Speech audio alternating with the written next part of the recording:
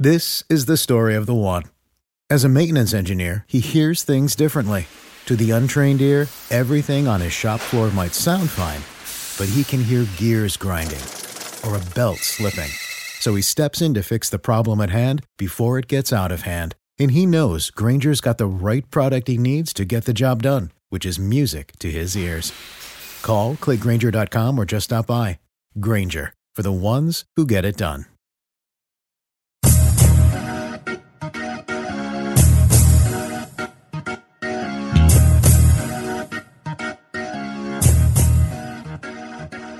Hello and welcome to the Over and Back Classic NBA podcast. I am Jason, and with me as usual is Rich. Hello, Rich. Hey, how's it going? Pretty good. Better than the Clippers, I would say. Yeah, it's not going well for them again. No. Which yeah.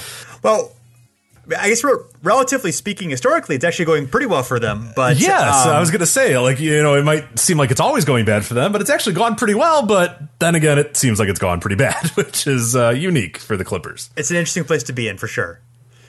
So, yes, they have joined an illustrious club of teams that have won at least 50 games for 5 straight seasons, also had an SRS of 3 or better during that time, but did not make the finals. There are only 3 other teams that have accomplished that, and accomplished in quotes, of course, and even in 2 of those cases, those 2 teams did actually make the finals, just not in that 5-year window. So it's right. I mean, I guess in theory the Clippers could always, bring themselves back and could, or could just make some clever trades or whatever, and could maintain some excellence and eventually make a finals. But right now they're in this club.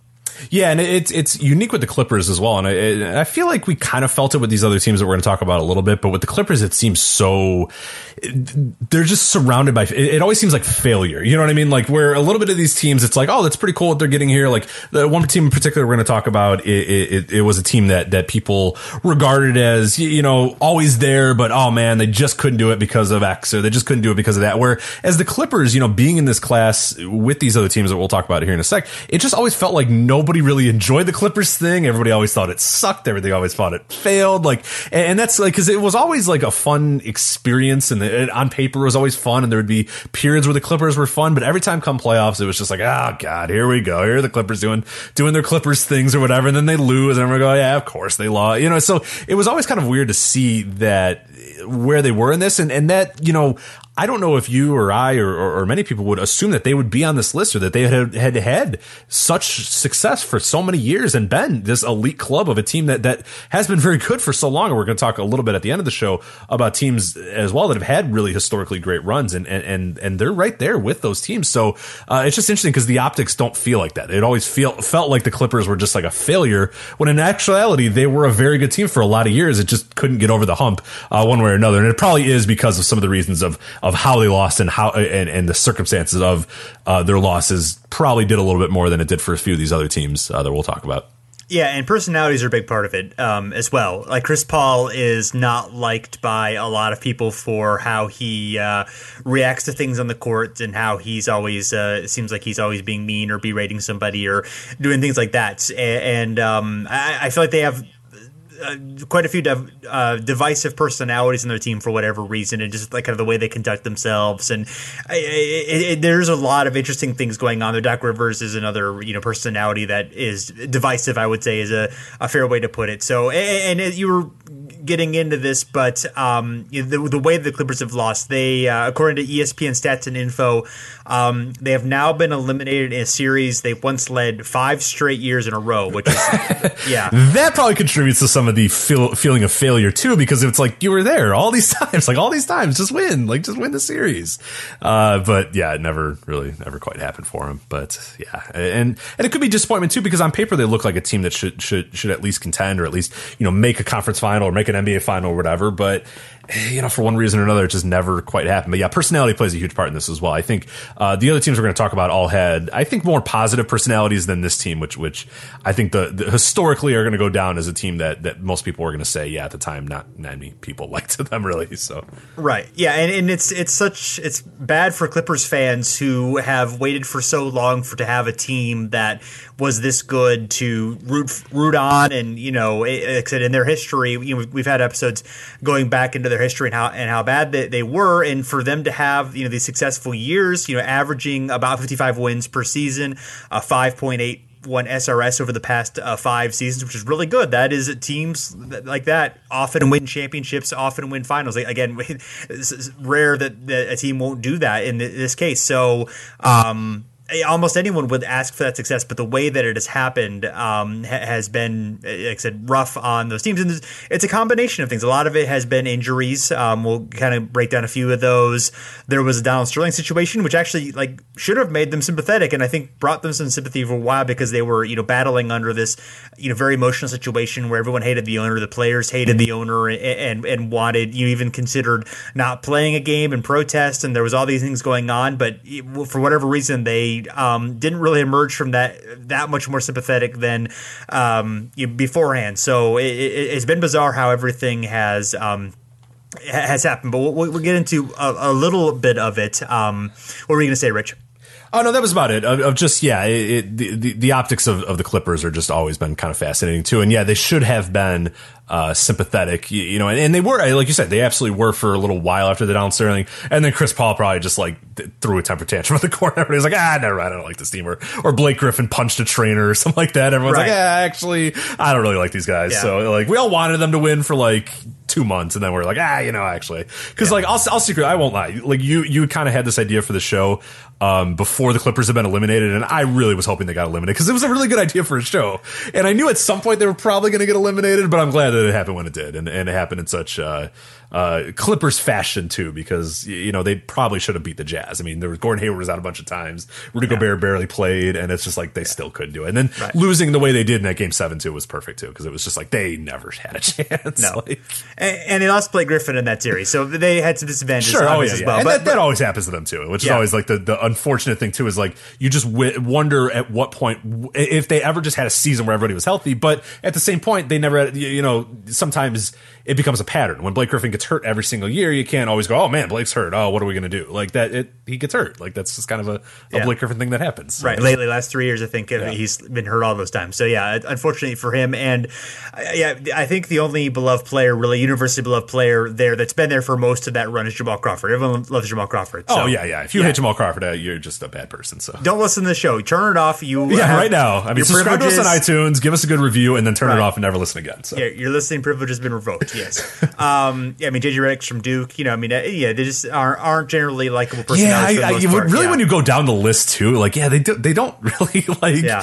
I feel like there's 2 players I like. It's Jamal Crawford, and then I'm thinking of the historic, this Clippers teams over the last 4 or 5 years. I don't really know that I like. I like Chris Paul, but he's kind of a pud. But, I like Chris Paul out as a player, but I get why people don't like him. And then they had Matt Barnes for all those years. Oh I guess Blake's really fun to watch. He's really exciting. Just as a person. Austin Rivers. Right. I mean, nobody likes Austin Rivers, and I guess I have nothing against Luke Richard and Baba Mute, but right. But it's 4 or 5 guys that I really don't like on that team. Sure. Hey, whatever. So their best chance at a championship, and again, they've never made a conference finals, which is remarkable given, even more remarkable than the other teams all did. That's kind of hard to say. I would say probably their best team was 2014. They lost to the Thunder in the second round, who were awesome that year, obviously. Peak of Westbrook and Durant powers. They would have had to battle the Spurs in their last championship season, or and then of course the Heat if they had made the finals. So that would have been very difficult. But even getting to the finals would have been hard.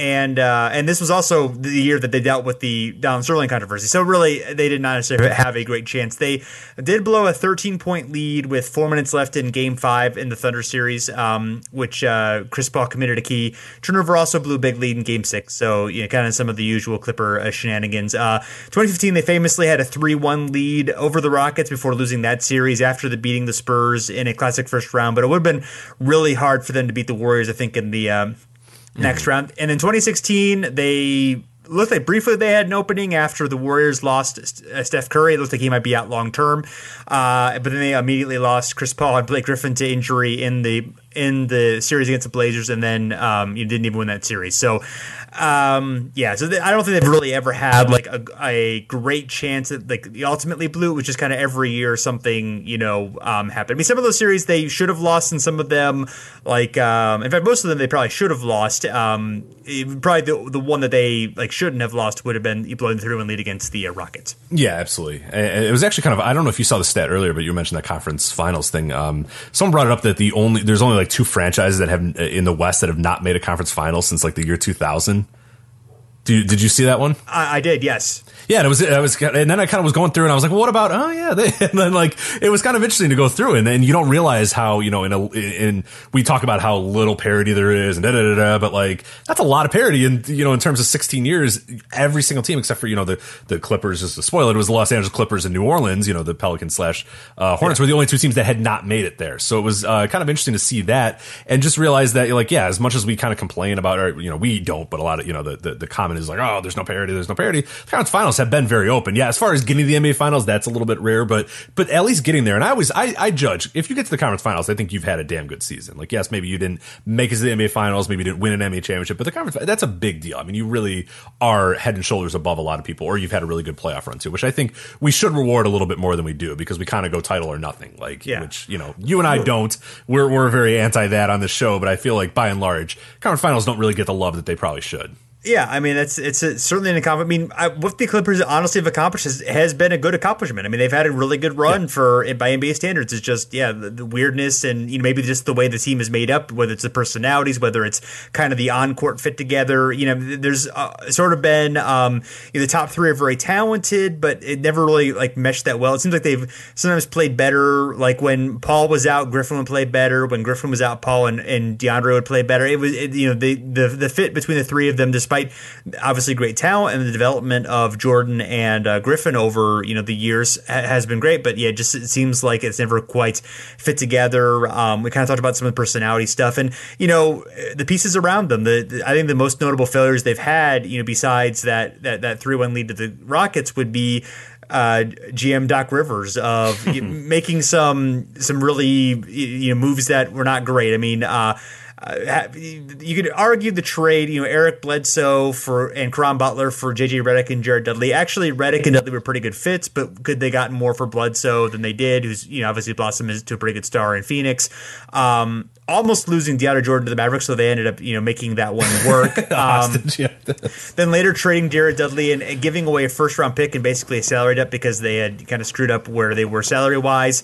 Matt Barnes and Spencer Hawes. Barnes we obviously made fun of, but he was important to the team for Lance Stevenson, and then turning around Stevenson and a first round pick for Jeff Green, who they made. Yeah, that's probably never a good idea. Yeah, anytime you trade for Jeff Green, it's probably a bad idea. So yeah. Trading for Austin Rivers, that one's kind of arguable because he's ended up becoming better, and they didn't really give up much to get him. But obviously, the optics of Doc Rivers trading for his son not that great, and maybe some personality-wise thing that maybe not helping the locker room chemistry. And then there's always been the jokes about them signing former Celtics or playoff opponents from 2008 to 2011. But the guys they've had there: Josh Smith, Glenn Davis, Nate Robinson, Jordan Farmar, Sasha Vujicic, Paul Pierce, Danny Granger, Hedo Turkoglu, Chuck Hayes, Darren Collison, Steven Jackson. And not all those guys, necessarily were bad. Some of them were fine, but just that mentality of going after those guys and not really, being able to hit on many complementary players, especially young guys, has been, I think pretty much their undoing. You look at what,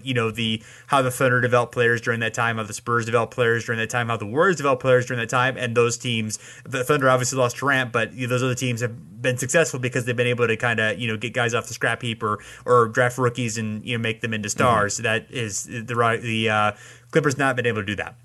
Yeah, no, absolutely. Yeah. So I think we should move on to the next team on our list. Yeah, so the next team we have is the Dallas Mavericks, the 2001 to 2005 Dallas Mavericks. During this period, they had a winning percentage of 68.3% with a 5.53 SRS, so a really good team. Signature players, of course, Dirk Nowitzki at the top, Steve Nash, Michael Finley, Sean Bradley, and quite a few others in there too, but those kind of, I would say, are the big four, particularly Dirk, Nash, and Finley. But Best chance at a championship. We had talked about with the Clippers and what their best chance were. The Mavericks, and people kind of forget this too. 2003, they started the season 14-0. That was at the time 1 game short of the NBA record by the 94 Rockets. Of course, that's been usurped quite a bit. The first 60-win season in franchise history that year. Dirk arguably making the leap into superstardom. He was kind of budding here and there and really getting there. I think 2003 was the year where everybody kind of said, okay, this guy is a bona fide superstar. This guy is great. And yeah, the Mavericks, they make it to the Western Conference Finals. They have 2 7-game series, so it's not easy to get there, but they get there, as much as they can. And they gave the Spurs all they could handle, but they lost in 6 games. What was interesting is Dirk got knocked out of that series in Game 3, so they still kind of went toe to toe with the Spurs, even without Dirk or whatever. So you have to imagine, and sort of putting on your philosophically or whatever, or, kind of pie in the sky. Had Dirk not been hurt, it's very plausible they reached the NBA Finals in that series. I think they could probably have beat the Spurs there. I don't know. Who knows? We don't know. But hypothetically, very good chance they could have at least, contended more than they did, or not lost in 6 games, maybe make it 7-game series or whatever. But then the real issue becomes, okay, then they make it to the NBA Finals, they get out of the West.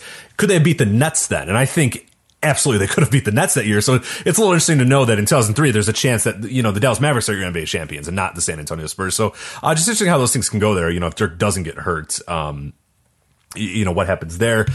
As far as this franchise, though, then the failures kind of came immediately after this. Following that season, the Mavericks, they traded for Anton Jameson and Antoine Walker. This helped turn the team into one of the best, the NBA's best offenses. I mean, you add those 2 dudes to a team that was already a very good offense. They were great offense, but their defense struggled quite a lot. And then, under Don Nelson, that became a little bit of a laughingstock. Where that 2003, they were pretty decent blend of, offense and defense. You lose, Rafe LaFrentz and a few other bigger dudes, and you bring in Anton Jameson and Anton Walker. Your defense is going to suffer, and it absolutely did. And that year, they were knocked out by the Kings in the first round. Then other notable failures, of course, letting Steve Nash leave in free agency. Then, the 2005 Western Conference semis, they lose to Steve Nash and his rising Phoenix Suns. And then, if we extend it a little bit out of that 2005, but look at, kind of that franchise in general, make it to the NBA Finals in 2006, blow a 2-0 lead and a great chance to make it 3-0 too. They were definitely in control of that game too. And had they made it a 3-0, I mean, it seems implausible that they would have lost the series, but they blew Game 3 as it was. And then Dwayne Wade broke out in a huge way. And then, of course, you lose the NBA Finals that year. And then you can extend it even a little bit after that. The next season they come back and they're great. Then they lose in the first round of the Golden State Warriors. And then there's a lot of issues. Of course, like you're saying, unlike the Clippers, or as far as we know for the Clippers right now, the Mavericks were able to turn it around and, win a title in 2011. But, that was a bunch of issues they had there. And as far as different moves they made and stuff. The big thing is losing Nash in free agency, I think, was huge. And also the trade of Anton Jameson, or the trade for Anton Jameson and Antoine Walker, really just kind of changed the whole dynamic of a team that was right there. And you wonder if they had just came back the next year and said, okay, we got this team, let's go with it. They didn't. They kind of toil around with it and ended up not working. And then real quickly, though, teams that kind of got in their way, and then you look at, what they were dealing with. In terms of the West, it was interesting because the Sacramento Kings always gave them trouble. It was the Weber, Peja, Vlade, Bibby Kings that always gave them trouble. But otherwise in the West, there wasn't a whole lot of consistent contenders.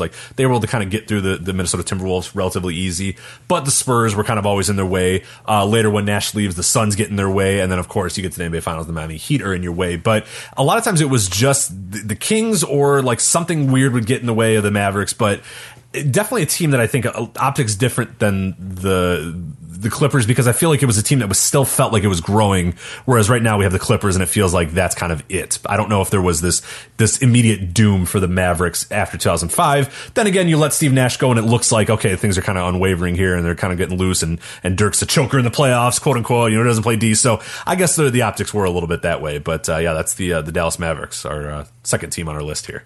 Yeah, absolutely. And obviously the Lakers were the top team during that time. For most of that time that we're talking about with Dallas, they didn't play them in the playoffs, but they were obviously on top of their. That Western Conference was really tough. I mean, the Timberwolves, even though Dallas handled them pretty easily, they were a tough team. The Trailblazers were still kind of at the end of being a tough team. I mean, really, I think 2003 is almost the peak of just all these tough teams in the Western Conference. Kind of that top 5 and 6 being all really awesome teams, and the the Spurs kind of emerging from that. But it's easy enough to see that the Mavericks could have done that in had they not lost Dirk in Game 3. And I mean they probably ended up working out for the better for them, with even though the moves for Jameson and Walker weren't smart and losing Nash, that ended up being able to kind of rebuild the team around Dirk and then having that great success later, the 06 finals, the 2011 championship. So probably, going in that direction ended up being, good for long term, getting them a championship, and they could have won it in a different way maybe, but they definitely could have not. So you always take a certain one over an uncertain one. So, but yeah, they did sort of, they took a winding path to get there, I guess. Yeah, absolutely. It's a little bit longer, but speaking of winding paths, yeah. Yes. The Milwaukee Bucks. So between 1981 and 1987, the Bucks averaged a 6.66 winning percentage with a 5.76 SRS. That's actually a better SRS than the Lakers had during that stretch. and of course, they won. I guess they won 3 championships during that time. Yeah, they won 3 championships during that time, and then went to a couple other finals. So that's a pretty. It kind of shows you how much tougher the East was during that time than the West. The Lakers generally did not have to go through tough teams, especially later on in the 80s. They dealt with some pretty tough Sonics and Suns teams in the early 80s, but once kind of they merged, 83, 84, that competition was not generally that tough for them, except for inexplicably the Rockets beating them in 86. Right, yeah, right. But meanwhile, as we're going to talk about, the Bucks kept having to go through Celtics and 76ers teams and just, were unable to emerge from that. Signature players, they actually had a big trade that kind of split things off, and we'll talk about that in particular. But Sidney Moncrief was there, basically the whole time. For the early part of the run, it was Marcus Johnson, Bob Lanier, and Junior Bridgman, who actually did return briefly in 87.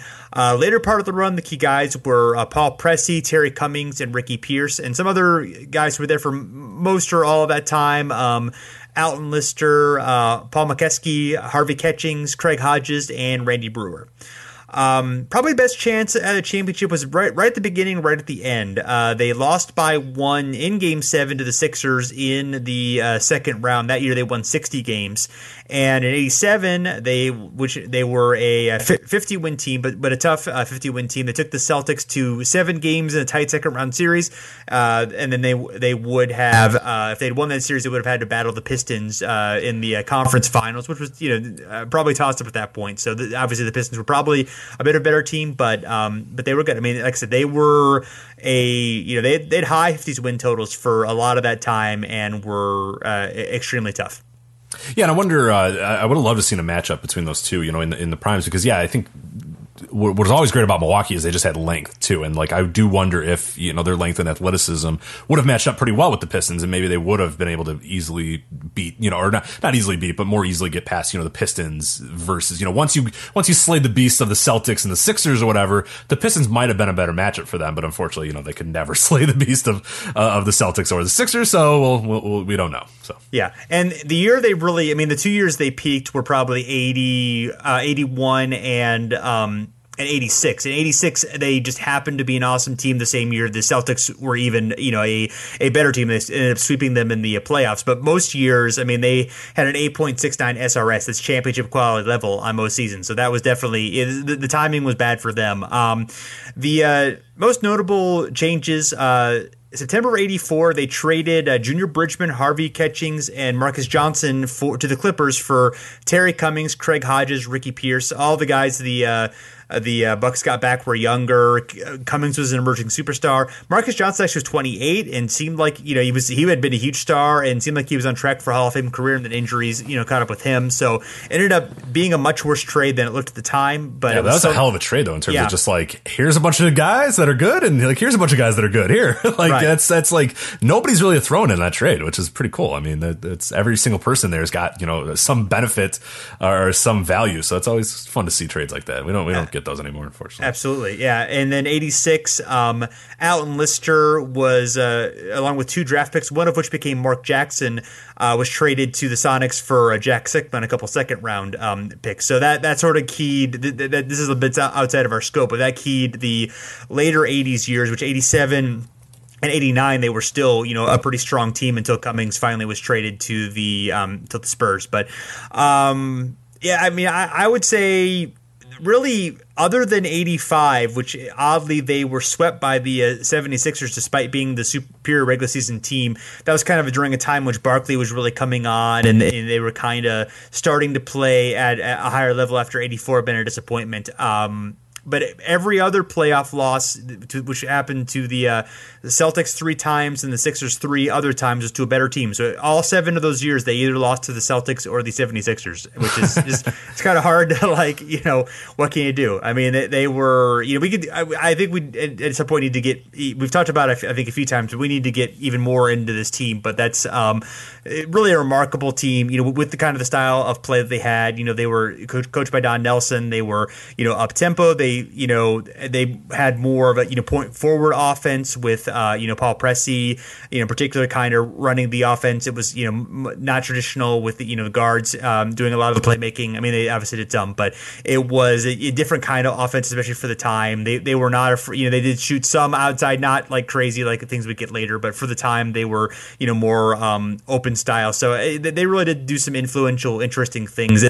I know a good surface level amount of them, but there's definitely reading that I could do to learn more, in depth about what they've got going on. But definitely a team worth exploring more. Yeah, absolutely. Yeah, we definitely just needed to do like a series or just like one big show about them, because I'd love to learn more and dig in a little bit more. This was a nice little treat, but it only fueled the flames for me of like, man, this team is so cool. And you look at that like graph of just like, man, the entire 80s, they were great. And then like even into the early 90s, you forget that like they were still a reputable team. Okay. Yeah, they weren't like, they probably were past their window or whatever, but still like, you were still almost winning 50 games in like 1991, which is crazy because the team fell on such hard times then in the 90s. So it seems like so long ago too that like the Bucks were that superpower or whatever, but they were. I mean, they were just a superpower that just couldn't get past two particular teams and two teams that really stood the test of time. So it sucks because the Bucks have unfortunately been lost to time because of that, and they shouldn't, because they were a remarkable team for a lot of years. Yeah, even in between 80 and 91, they were still above a 600, and they were above 4 SRS. So I mean, that's a really long stretch. Even like 78, 79, they were a pretty good team there. They were coming on during that time. They had Marcus Johnson and got Sidney Moncrief, and started.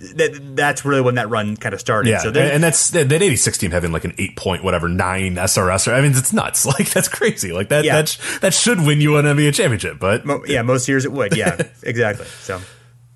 All right, and then the last team on our big list here is the San Antonio Spurs, 2008 to 2012, which is kind of interesting. I didn't think of this team, but then looking back, it's interesting that they're remarkably ordinary for a team that had seemed so extraordinary for so long, the San Antonio Spurs. During this period, they had a 68.8 win percentage and a 5.25 SRS, but as far as the playoffs, it's really weird. 2008, they make it to the Western Conference Finals. 2009, they lose in the first round. 2010, they make it to the semifinals. 2011, they lose in the first round yet again, and then 2012 they make it to the Western Conference Finals. But those few years squeezed in there, 09, 10, and 11, I kind of forget that like they were just like a team that bowed out. Like they first round exits and then semifinal exits.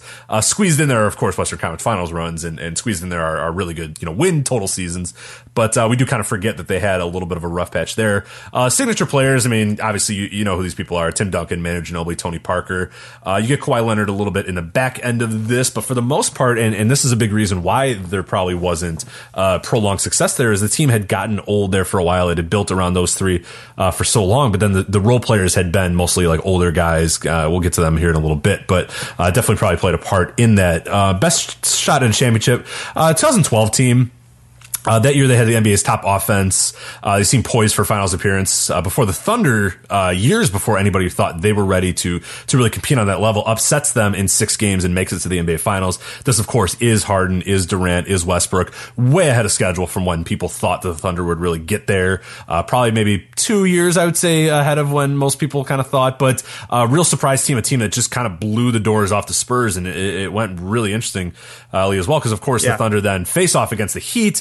And had things went a little bit differently. We're looking at the potential of 3 straight Big 3 Heat versus Spurs finals matchups instead of, the Thunder squeezing in there in that one year. Notable failures, I'd say 2010 swept in 4 games by the Suns in the Western Conference Finals, Western Conference semifinals rather. And this was not the D'Antoni Suns. This was after this. This was the Alvin Gentry Suns, who were really a year away from imploding. Like the next season, I think they would only win 40 games or 41 games or whatever. But in this particular case, they were able to sweep the Spurs. And then the 2011 Spurs win 61 games, but then are upset in the first round by the Grizzlies, which was an amazing series, one of my favorite series of all time. But yeah, this was this year where, the Spurs seem like they're poised to make a deep run, and they get bounced out really quickly. In terms of notable roster changes, there wasn't that much, and that's probably one of the issues. They acquired Richard Jefferson in 2009, which was nice because they had a little bit of wing presence to them. But otherwise, it was really a parade of veterans for a long amount of time. I mean, you had guys like Theo Ratliff, Michael Finley, Kurt Thomas, Antonio McDyess, Steven Jackson, Boris Diaw, Matt Bonner. You had a lot of just guys that would come in, sort of, fill in a gap for a year and then they were out, and fill in a gap for a year and they were out. And it didn't have the prolonged, sustained success that really the Spurs were known for. Of course, one of the biggest roster moves that helped them now the next few years get sustained success and win a championship, of course, trading George Hill for Kawhi Leonard at the time, a move that a lot of people looked at with a curious eye, because George Hill had been a great player, and Greg Popovich mentioned that he was one of his favorite players on the team, but they went with a project here in Kawhi Leonard, and that obviously worked out quite well for them. As far as great teams in their way, I think a lot of it was just the budding super teams that had kind of come up. At this time, you have the Lakers. Of course, in the early part of this, the Kobe, Paul Gasol, Ron Artest, Andrew Bynum, Lamar Odom Lakers. You have the Mavericks sort of emerging, the Dirk, Jason Terry, Jason Kidd ones that would eventually win a championship. The Suns, the latter parts of the Suns kind of dynasty with Steve Nash at his powers and Amari Stoudemire before he left. And then, of course, the Thunder, who kind of came as a surprise in the later half of this, the Harden, Westbrook, Durant team coming a little bit. And then, of course, you have the Miami Heat in the East. But the West is very competitive in this period, and the Spurs just probably didn't.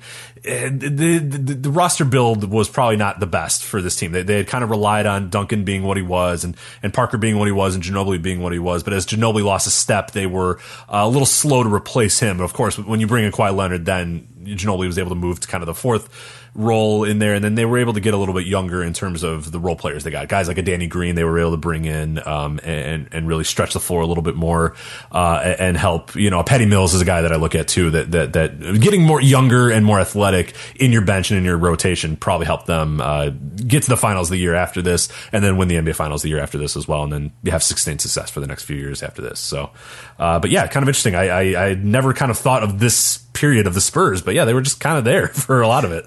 Yeah, and obviously they won championships beforehand. They would win another, right. So it's sandwiched between like a tremendous success, and like I'm saying, this is like an ordinary run for them, but they made two, Western Conference Finals, so it's not really. But those years there, bouncing out in the first round, it seems kind of unique. It seems like because it seems like you're just always the Spurs. You're just always kind of there. It's like the Western Conference semis. There's the Spurs, and we're here again this year, and there's the Spurs. So, but yeah, just kind of some ordinariness by their standards for a few years.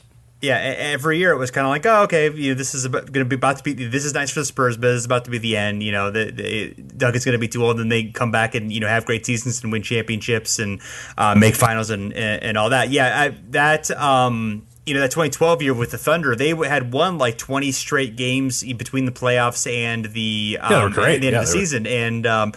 They beat the Thunder pretty easily in those first two games. You thought, oh, this series is over, and then the Thunder just turned it on and completely obliterated them. And then and obviously, kind of what happened from there. But yeah, they. I would say the other big move, you mentioned Diaw, but I think he was really important for them. Yeah. He came along at the end and really was able to be another kind of big playmaker and competent defender. He obviously made LeBron work at times and things like that. So I mean, Matt Bonner too. He was a great floor spacer during that time. Yeah, we don't give enough credit to Matt Bonner, but you look at his numbers, and it's nuts how good that guy was in a Spurs uniform. Just like right, just in that role, we perfect for that role. Absolutely, yeah. I think I'm looking at 40 between 2008 and 2012. He hit 41% of his threes. That's going to work. That's man. So here's a few honorable mentions. So these teams, they averaged above 600 for 5 or more seasons, but they did not necessarily finish above that level each year. And they also did not make the finals during that period. So teams that never made the finals, the Kings of the early 2000s, of course, with Stojakovic, Chris Webber, Vlade Divac, Doug Christie.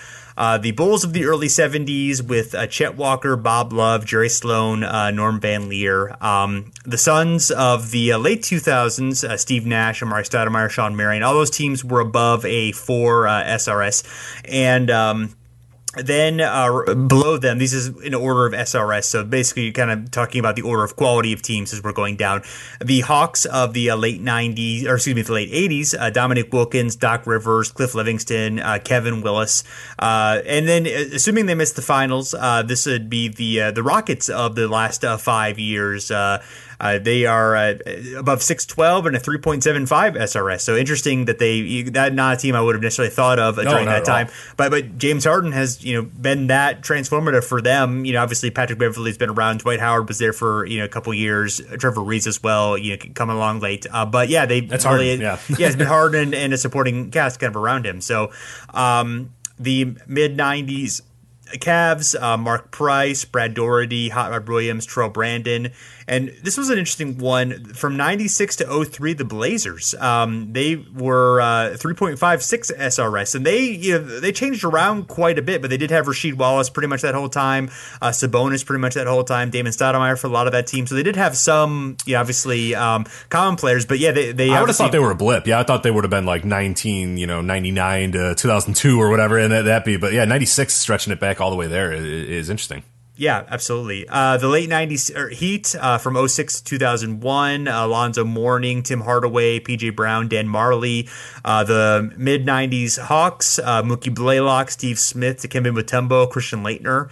The 2005-2013 Nuggets. Of course, Carmelo for most of that, except for the last couple of years, but they still kind of kept it going. Nene, Marcus Camby, Chauncey Billups for a couple of years, but I think the two best years that they had during that stretch included the 2009 Conference Finals. Minnesota Timberwolves of the early 2000s, of course, Kevin Garnett being by far the most important, Wally Szczerbiak, Terrell Brandon, Sam Cassell as well. The late 2000s Jazz, Darren Williams, Mehmet Okur, Carlos Boozer, Andre Karolinko. And then a couple teams that were low in the SRS but high enough in the winning percentage. The Grizzlies, this is 2011 through 2016. If you include the 2017 season, they fall just below 600, but very, very close to that. But any way you put it, it's right around there. Of course, Marc Gasol, Mike Conley, Zach Randolph, and Tony Allen. Only a 2.15 SRS. And we've talked about, I think, on the show for some reasons why the SRS may underrate them slightly. And then the Bulls of 2009 to 2015 as well. They're buoyed really by a couple of really strong seasons when Derrick Rose was healthy, Joakim Noah, Luol Deng, and Taj Gibson as well. So those are as far as the never made finals teams, those are the ones that kind of stand out. Absolutely. And then made finals just before or soon after a few other teams here. The Thunder, of course, of the late 2000s. We're still going on here with a little bit with this. Mid 2000s, yeah. Yeah, right. Exactly. Yeah. Kevin Durant, Russell Westbrook, Serge Ibaka, Steven Adams, of course, 649 win percentage, a 5.30 SRS. The Sonics of the the early 90s, rather. Sean Kemp, Gary Payton, Michael Cage, Nate McMillan, of course. The Spurs of the early 90s as well, 1990 to 1996. David Robinson, Sean Elliott, Terry Cummings, Avery Johnson. Then the Jazz. It's kind of a little bit of an interesting one here because you kind of break it down a little bit. You got 87 to 96, and that was a team that won 635 win percentage, and then a 4.06 SRS. That's Karl Malone, John Stockton, Mark Eaton, Thurl Bailey, Jeff Hornacek, and then of course you get the peak there, 1992 to 1996, and that team definitely makes another leap. Then you got a 659 win percentage, and then a 7.05 SRS. So that was clearly their peak there, but it did go on for quite a few years before that too, which we've talked about on the show too. That was a team that had success beyond when most people kind of think they did. The Celtics, believe it or not, the late 80s, early 90s Celtics, kind of the dying days, but they were still, pretty competitive there. Kevin McHale, Robert Parrish, Larry Bird, Reggie Lewis, of course. The Suns of the late 70s, early 80s, the Walter Davis, Alvin Adams, Paul Westphal, Dennis Johnson Suns. The Jazz of the late 2000s, kind of the last gasp of Karl Malone, John Stockton, and Byron Russell. Then you got the Lakers of the late 90s, the Eddie Jones, Shaquille O'Neal, Nick Van Exel, Elton Campbell Lakers, right before Kobe had really ascended to superstardom, and they kind of filled the role players around those guys, the veteran role players around those guys moved out. Eddie Jones and Nick Van Exel, of course. And then the late 90s Sonics, 1997 to 2001, Gary Payton, Detlef Schrempf, Hersey Hawkins, Vin Baker. So the post Sean Kemp Sonics, who were still a very good team that people kind of forget as well, and were super competitive even after Sean Kemp departed. The mid 90s Suns, the Jason Kidd, Kevin Williams, Charles Barkley, Cliff Robinson. This team went under a few different transformations during this point, of course, with Charles Barkley moving on when he did, and Jason Kidd kind of taking over the helm for quite a few years as well until he would move on as well. But yeah, that team, and then the early 90s Knicks, 1989 to 1993, these Knicks, Patrick Ewing, Charles Oakley, Mark Jackson, and John Stark. So quite a few teams that would either make a final, just before this period or soon after. But definitely a great list there of some more teams. Yeah, the 94 to 01 Suns, I think, were interesting there because, Kevin Johnson was really the only guy who was there basically the whole time. Right, yeah. Talked about Barkley was there early, Kidd was there later, Cliff Robinson was there later. It was kind of hard to find signature players from that team because they change around so much. But yeah, I forgot how long they lasted as a good team, even after the 93 finals. Right, so, and the Suns are a remarkable team. If you go back and look at their history, they haven't really been bad that many times. Until now, right. Yeah, and now is the first time of really prolonged, of the team being as bad as it is, because even you're talking about 2001 after Kidd moves on and they get Starbury or whatever, it's only a few years later then until Nash comes, and then it's oh, okay, cool, now we're good again. So they've really been able to be lucky, and even in the 70s and 80s, that was a competitive team for many, many years. I mean, you have a little period in the late 80s, but otherwise they've been a playoff team, more than they haven't, and then the last 6 or 7 years has not been good. So it's definitely a unique thing going on in Phoenix right now. But yeah, otherwise, by and large, it's a really successful franchise that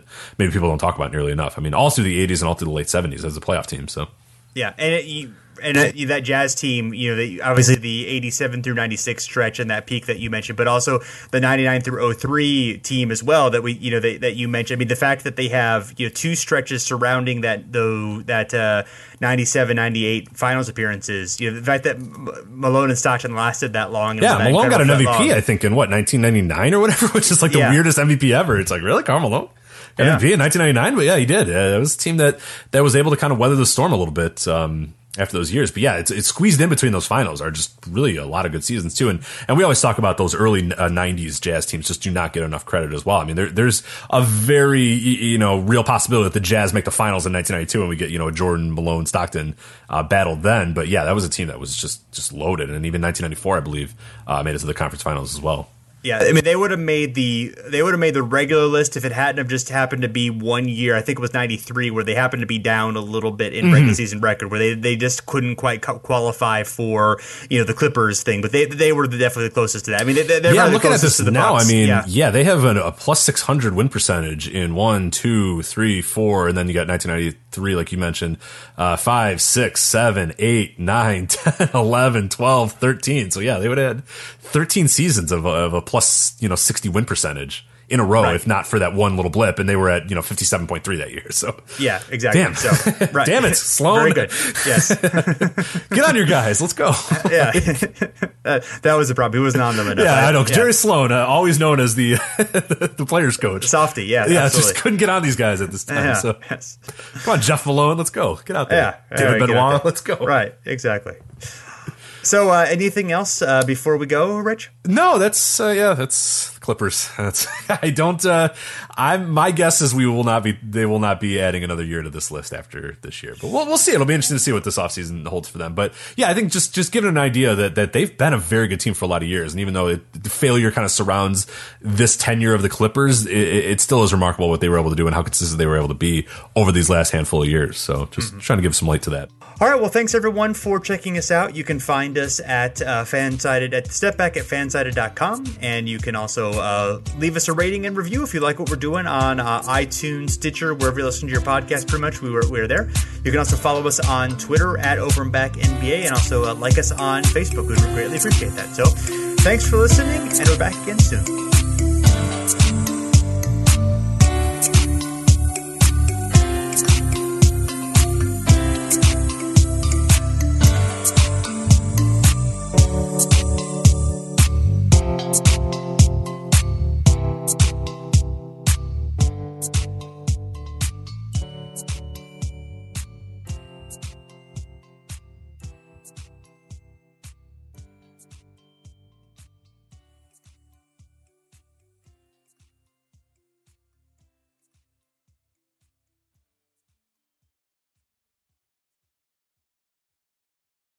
What if I told you that you can support your blood pressure and healthy CoQ10 levels with 2 chews a day? The new Super Beats Heart Chews Advanced is now supercharged with CoQ10.